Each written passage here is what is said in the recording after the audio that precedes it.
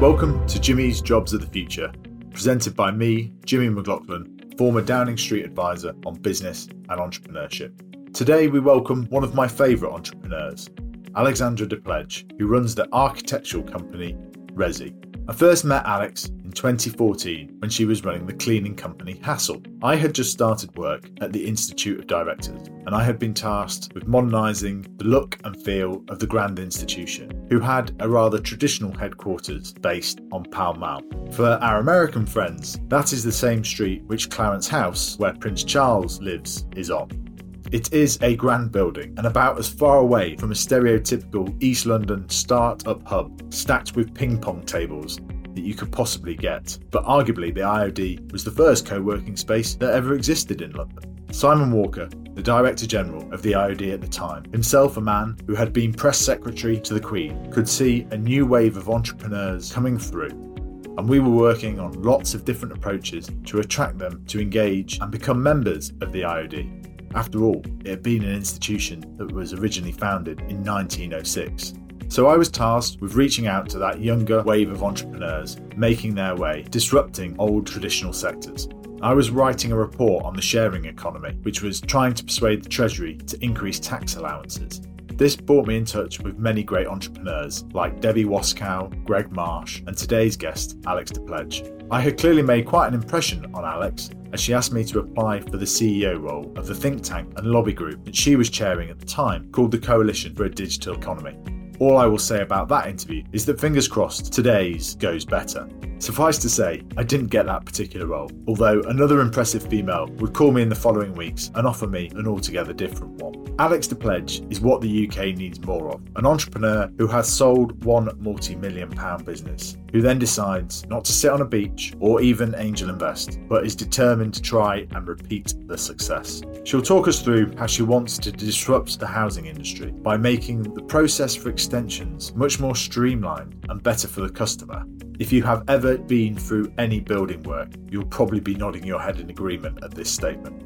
She'll talk us through the whole major plans that she has and how she hopes to float the company in a few years' time. A thank you to our partners for the second series of Jimmy's Jobs of the Future, the Octopus Group, who make this show possible. There are lots of companies who claim to be entrepreneurial and support entrepreneurs, but Octopus really live and breathe it. So much so that if you are one of Octopus's 750 employees and you have your own startup idea, Octopus will give you the time off to go and start the business and keep your old job open for you. They call it their Springboard program. If you want to hear more about it, it's worth checking out the third episode in this series with the founder, Chris Hewlett. He talks us through how Octopus began as a fund management company, but is now expanding into lots of other areas, such as Octopus Energy, and how healthcare is one of the big areas that can be disrupted. On to today's episode. Welcome to Jimmy's Jobs of the Future, Alex. We're starting the second series by asking everyone what their route into work was. So what was the first work experience and job that you had? Oh, good question. I guess the first paid job I had was the paper round. I had 2 paper rounds when I was 11. You can tell what sort of parents I had, that they were like, as soon as I could, go out safely, I had to get a job. And then I guess my first paycheck was the weekend work that I used to do at the Midland Hotel. So I started there when I was 13. I don't even know if that's legal anymore, Jimmy, actually, but I started there when I was 13 and I used to, I started laying tables for banquets and weddings. And then I moved into the restaurant and did sweet prepping and then ended up as a waitress. And I stayed there actually from 13 to the age of 21.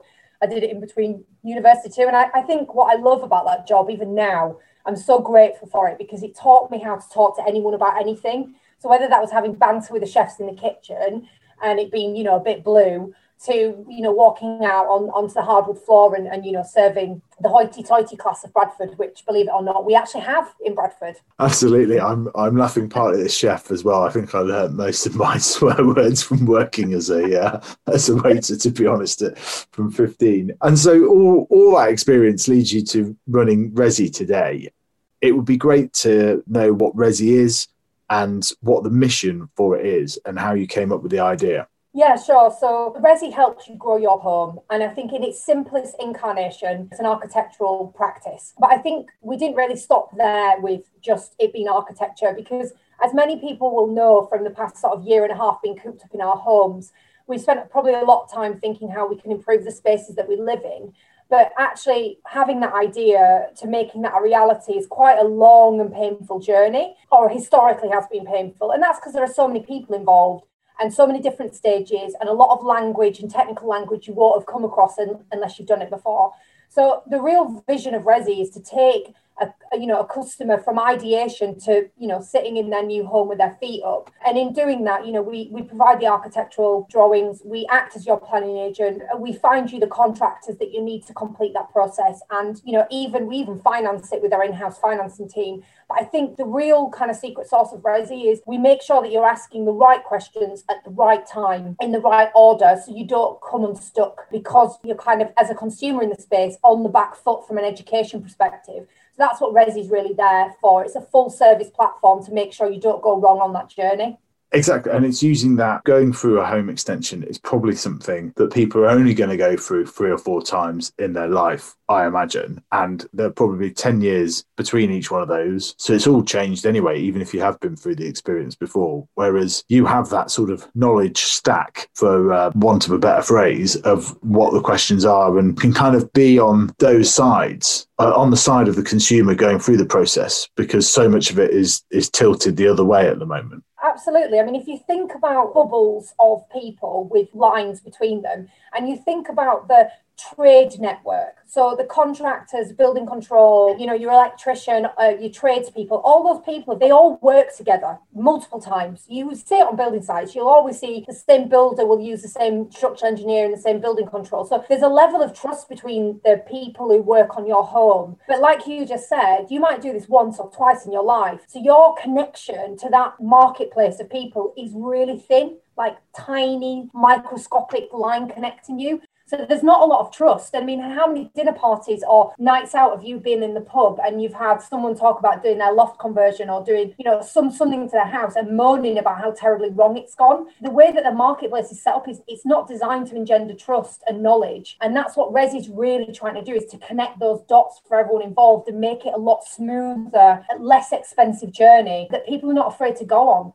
And almost every entrepreneur that has come on the show so far has started out trying to solve a personal problem that they encountered. We've all got homes and we've all lived in them. I'm getting the impression that this was a personal problem for you at some point. Yeah, so after I sold Hassel, and Jules and I sort of said, right, we're never doing that again because it was just so quick and so stressful. We sort of retreated into our respective homes, and I decided I was going to put a side return on my home in Streatham. And so I asked my friend for their local architect. The architect came round and we just went through this process, and there wasn't anything particularly at that point wrong with it, but it was a lot of paper, a lot of spreadsheets, a lot of going to their office, a lot of really trying hard to sort of envisage what the space would look like. There wasn't really any 3D rendering or kind of 3D walk around of it. And I was sort of 4 or 5 grand in the hole, and I just thought to myself, there has to be a much better way of doing this. And again, to go back to that questioning, I didn't know what questions I should be asking. I didn't think to ask about soundproofing or thermal heating, and I didn't know that chasing a tap into a wall was going to be twice as expensive as having the piping exposed. And it's this sort of stuff that we all know our homes, we all live in them, but I don't think we really understand unless you go through it, how they're constructed and what that works like. And so I guess Jules and I just thought we could bring some of that digital experience to bear on an industry that really had sort of been left alone for the past sort of 70 or 80 years. And what is the grand vision for Resi? We talk about total addressable market and investor language like that. There is a lot of focus politically on new homes being built, for example, but what you're talking about is actually the existing housing stock that we've got there that is so often overlooked when it comes to policy and public debate. No, you're absolutely right. And I do laugh actually when I laugh ironically, Jimmy, not laugh, ha, it's funny. But I do laugh when I see the debate in the press being played out and in Parliament, because everyone's obsessed with the fact that we've got a housing crisis. We don't actually have a housing crisis. We have a crisis in a specific type of house in particular regions of the country. And that's driven much more by where the jobs are and where economic activity is placed than it is on how much green land, green space there nurseries or kind of the schools, it's really driven by economic activity. So we've a shortage of 2-bedroom flats and we've a shortage of family homes, and they're in the southwest of England. So it's much more localised, I think, than people give it credit for. And when I look at the situation, I see a FTSE 100 that's dominated by new builders, Persimmons, Redrow, Wimpey, all these sort of companies that are only building, 250,000 homes a year. And yet we've got 26 million existing homes in the UK that get hardly any media or political attention. We talk in very loose terms about building back better and the green revolution and like how we're going to do that. But we know from experience, because there's been a green agenda for, retrofitting homes and things like that, it's not working in its current incentivisation. And so, I think Resi's real ambition here is to be the voice for all things residential, but also to deliver on all those things residential. And the other interesting fact that I find about this kind of space that we're now in is that the UK has actually got our gross undersupply of architects. We've only got 35,000 chartered architects in comparison to somewhere like Italy or Spain, where they've got like 150,000. But what I find really surprising that is only 3% of registered architects sit in practices of 10 or more, which means that 97% of architects work alone or in very small units around the country. So it's very fragmented, which means that they've had the same productivity since the 1950s because there's very little spare capacity in those sorts of budgets. So, any R&D or any real innovation. And that's where I see Resi filling that void. So you're trying to make the process more efficient by bringing more people under one roof when it comes to all things residential and home improvements and extensions. That's essentially what you're trying to do. How many people have you helped so far in this journey? About 3,500. So we do, at the minute, about 170 planning applications a month, which is considerably bigger than anybody else. So do you help with planning applications? Because that's also a tricky part of any process. So we are the highest user of the planning portal in terms of filing householder planning applications. And what we do is we actually act as the planning agent for householders. So if you came to me and you wanted to put an extension on your flat and tooting or completely knock it down, we would do all that paperwork and liaise with the council and hopefully get you that positive outcome. The planning portal constantly updates about where we are in the league tables for the number of applications because they can't quite believe that we're processing so many. Well, anything that we can do to improve housing stock in the UK will be massively welcomed. And just talk us through the different areas that you're hiring in at the moment as well, and where you see it going in terms of the skills. Because obviously this, it's not your first rodeo, as we've said. You've done a startup, a successful one before. What are the skills that are most important for people to have? I'm always looking for people that are curious and challenging. So one of the least valued skills in society is questioning. You've got a little girl and obviously I've got 2 kids. And at a certain age, and just asking so many questions, it drives you nuts. And then suddenly we stop asking questions. And I always find it really interesting in interviews when I sort of say to people, do you have any questions? And they don't have any questions. And it's like, how can you not have any questions? And it seems to be a common theme, in modern society, that when you've got so much knowledge at your fingertips and you can get that knowledge instantly through Google or, whichever search engine you use, we stopped asking questions. And so what I really look for at Resi is people that are curious and they're inquiring and they want to know why. And with that questioning, I often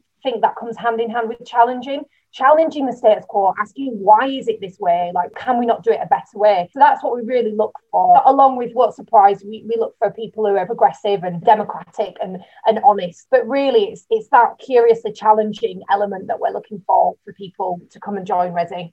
I think that being curious is one of the best traits that you can have. We're hiring this podcast at the moment and I've had some fabulous applications, and it's all about thinking about where the future of the world is going and the economy. And so you need that and you need to be interested in it. And you're based in Brixton as well. So where are you hiring for now? Yeah, we're based in Brixton, and on that questioning as well, I always think it's the one thing that AI is going to really struggle. Like, machines are really going to struggle to invent questions. They can answer them, but they can't question. And so that is the competitive advantage of the human race over machines. So on that, we're pretty much hiring for every single role that you would expect, whether it's software engineers, data scientists, marketeers, architects. We obviously hire a lot of architects, but I think, to be honest, I don't really want to like pigeonhole into roles. I will create a role for a good person, hands down. It doesn't matter whether we've got a role open or not. I've been known to find people in very strange places. Like I've hired directly out of restaurants. I've hired out of Halford.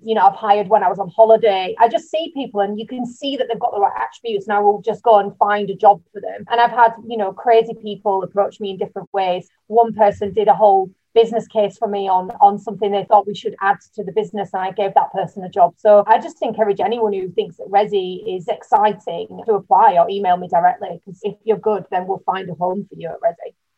And when you say that, can you give us a story and an example of somebody? You've touched on some things on holiday at Halfords there. Just, you come across amazing people all the time. And particularly going back to your point about weddings in Bradford, so much of what we do is about customer service and interacting with people. So you can find these. Can you tell us a story about where that's worked out surprisingly well?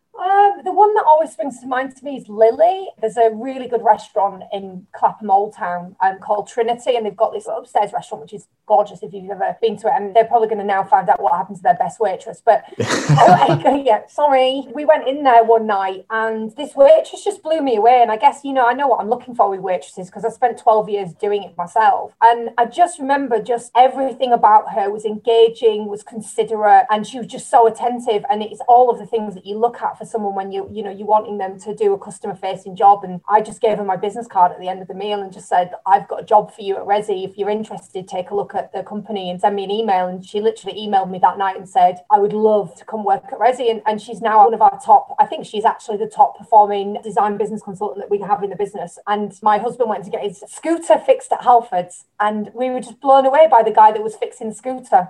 And he's now one of our customer delight team. So he's the account manager for a bunch of customers in a studio. And he just, it blows me away. Dean blows me away every day. He's just so good at what he does. So I think sometimes that's the best interview, Jimmy, when you see people in action and they don't know they're on an interview. Yeah. I think that's why it works. Yeah, we talked with Rachel Carroll on this podcast recently just about the traditional model of CV interview. It just feels very kind of 20th century when it comes to hiring talent. It's not a particularly natural process.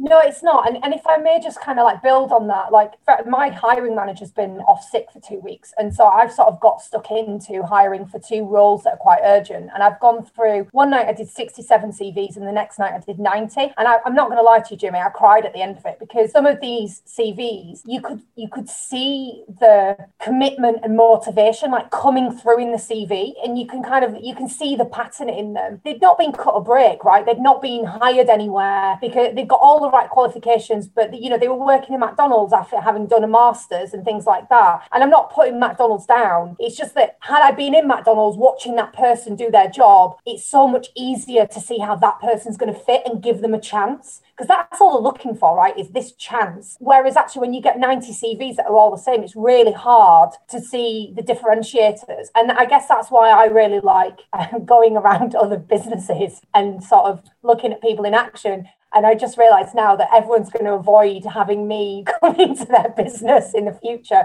in case I come to poach their staff. But I do think the traditional model of CVs is broken. And honestly, I think you're much better off sending a video in. I think somebody who sent me a video and told me why they should work at Resi is probably going to get a job, even if they haven't necessarily got all the right qualifications, because it just shows a level of engagement and what's the word? Intuitive? Yeah, you know what I mean. I think it just shows a real desire. And I think that's what we're looking for now is like people who are able to cut through the noise, because there is so much noise out there when it comes to recruiting talent. No, I think creative ways and people try to do different things can be really powerful. It's just making sure those things get seen. And that's always a bit of a challenge on this. But I know you'll laugh at this. We had Anne Bowden on from Starling Bank a couple of weeks ago. And I know that a number of people, she gave out her email address on air, and a number of people have been in touch with her since, kind of explaining why they'd like to work at Starling and so on, because they were so impressed with her, which is kind of the point of the podcast, really. What made you, just to go back to sort of earlier in your career and starting out, you went and worked in consultancy for a while to begin with, and just talk about the sort of different nature of that and kind of what made you leave what is a comfortable, safe, interesting environment to work. What made you kind of take the leap into entrepreneurship? I think so. I really loved consulting, and I think Accenture gave me a really good foundation in just stuff that you don't learn at university, like the softer skills. But I think ultimately where I got to was we were working for lots of, FTSE 100 companies, and you sort of see how size sort of starts to encumber people, like they become less dynamic, less nimble, more kind of risk averse. And I got kind of sick of sort of coming up with these great ideas and fulfilling the client brief only to have it gather dust on a shelf. And so I think for me, what I love about running my own business and love about startups, to be honest with you, is I love watching, something being born from chaos. Because, a startup is real chaos and your chances of survival are in single digits. So the fact I've managed to do this twice, I'm really proud of myself for that. And I know that's not a very kind of like PC thing to say, like it's a bit egotistical, but I am like, it's hard to survive. But watching something being born and creating it and being nimble and changing tack when something doesn't work and really delighting a customer and bringing them something of value, that is like a drug to me. I just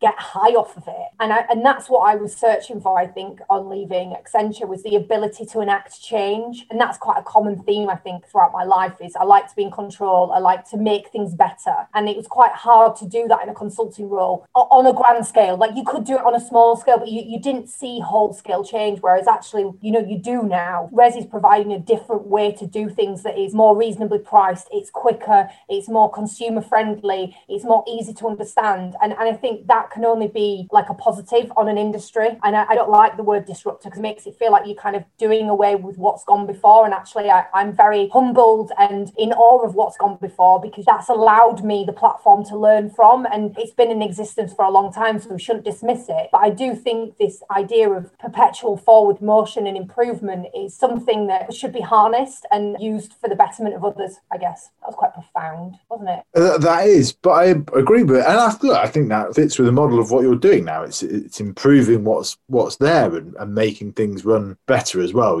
I totally take. I mean, look, I've used it in this interview, the phrase disrupting and disruptor, and it does become quite colloquial and commonplace in the startup world to say that as a verb so often. One of the great things that we've worked on a few different projects together of late and so on is listening to you comparing the story of founding Hassel and founding Resi and the different ways you've gone about it. And you touch on there about the struggle for survival as a startup is often very real. And you've become quite a big proponent of different models of funding and not necessarily just taking venture-backed money. Because whilst that becomes a very easy way to communicate that you're a startup that's clearly got some traction, if you've got one of these big VC funds behind you, it's not the only way of building a business. Far from it. In fact, 99.9% of businesses aren't that way. Yeah.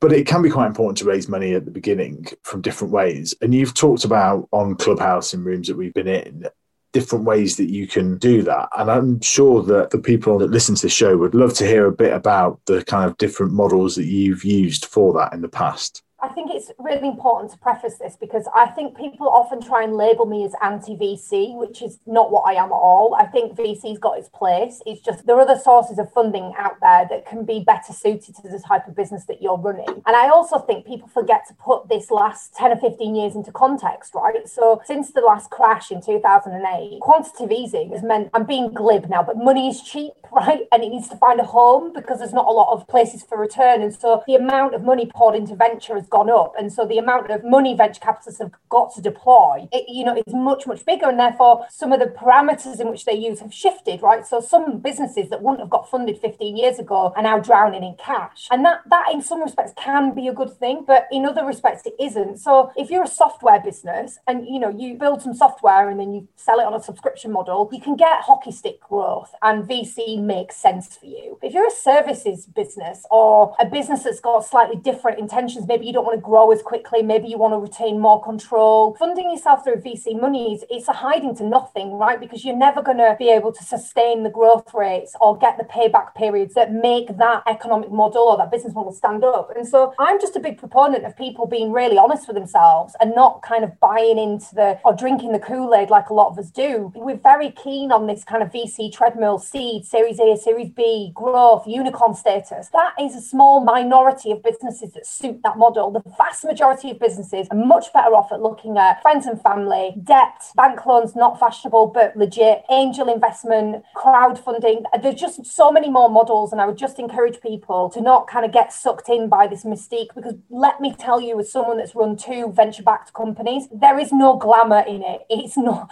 you might get your TechCrunch headline, but believe me, the pressure to deliver those numbers becomes extraordinary and can do long-term damage to both your mental health and the business if it's not geared up in that way. So I guess that'd just be my lesson of the last 10 years, is be really considered when you're thinking about taking money and where you're taking it from. And what do you look for in an investor? Because for you, it's changed slightly. You've done one business, You've run it successfully, you've been through that treadmill before, so you know what you're kind of getting yourself into. So I guess when you were raising for Resi, what were the things that, the power had slightly shifted? It was a proven entrepreneur looking to do it again. What types of things did you look for an investor in the second time round? I think it's a great question, Jimmy. I looked for investors that can actually deliver value. So investors have got a track record or a deep field of expertise or network. The second thing that I looked for is anyone who got spooked by me being really honest. So I've been really honest in the past 4 years about what is Resi, what are we trying to do, where are we going and how we're going to get there. And some of that is very, well, not contrarian, but not what you'd expect. And so I was very clear that we wanted to IPO as soon as we started. I didn't want to sell for lots of reasons that I could always go into at another time. And so and IPOs until very recently were not trendy. They were not kind of commonplace, really. You didn't get many startup businesses saying, I'm going to IPO, because you could raise more money and get a higher valuation on the private markets. But I was very kind of focused on that. So that turned a lot of investors off. The third thing was control. Like, I wasn't about to give up any control. So I didn't want any of the standard VC terms in the kind of cap table. And that put a lot of people off. And then the fourth thing is I went in on long-term relationships. So my 2 VCs now, Harry Briggs at Omers and Uwe Horstman at Project A, I've known them both for like 10 years. Would they turn on me? Never say never, right? We could always end up getting into it. But I think the depth and strength of the relationship that I have with them means that they understand me and what I'm trying to do, and I understand them and what they need. And it's a very reciprocal relationship. So I guess that's what I looked for. And in the angels that I took in the initial sort of June 2017 round were really top of their game entrepreneurs or financiers that had that deep expertise and could add value. And to be honest, I haven't been disappointed. But like you said, I had a bit of a leg up because I had this track record. Little did they know it's all smoke and mirrors. Hardly. One of the big things that the people listening to this show, we have a lot of government ministers, policymakers. There is this incredible moment that the country kind of faces now as we come out of COVID, post-Brexit, and so on. Yeah. And housing policy, as we touched on earlier, has always been such a kind of central focus of people's owning your own home and being able to improve it, build the extension, put the conservatory on, has always been such a key part of middle.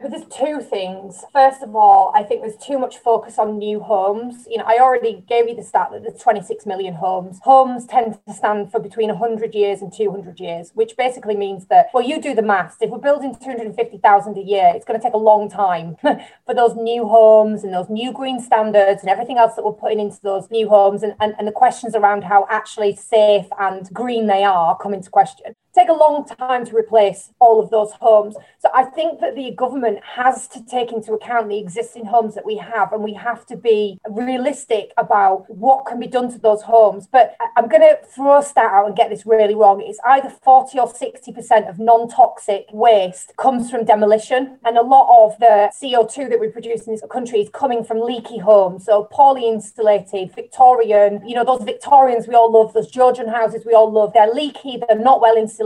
And we're just spewing out emissions. So I think you've got to look at the existing stock, and we have to come up with decent policy that allows those homes to be upgraded, that is not just incentive based, because people don't take up green incentives. It's all driven by cost. And I know that from my time in City Hall. And then I think the second thing is, I don't understand why the 26 million people that want to do up their homes have to pay 20, is it 20% or 25% of VAT? I don't even know, 20%, right? Yeah, 20%. So they have to pay 20% to improve their home. So whether that's retrofitting it, putting in a thermal extension, thermal glass, all of that stuff, it comes at a 20% VAT. And yet the house builders get 5% VAT. It just doesn't make any sense to me. The balance is all out of kilter. So there, I think that's the area that the government needs to pay really close attention to. And then look, just as a throwaway, because I have to say it because it's in the news all the time, we don't need an overhaul of the planning system of any great shakes that's going to take a long time. We just need to standardise the inputs. And I kid you not, my engineers could do it in a week. Every single council across the UK requires different inputs for their planning process, and then they have whole teams that have to validate those applications, and it is just a waste of everyone's time and energy when we could have one system that's completely standardised that could then start making 80% of decisions automated. You'd save so much cost and time and speed the whole thing up. So yeah, that's my freebie throw in there, Jimmy.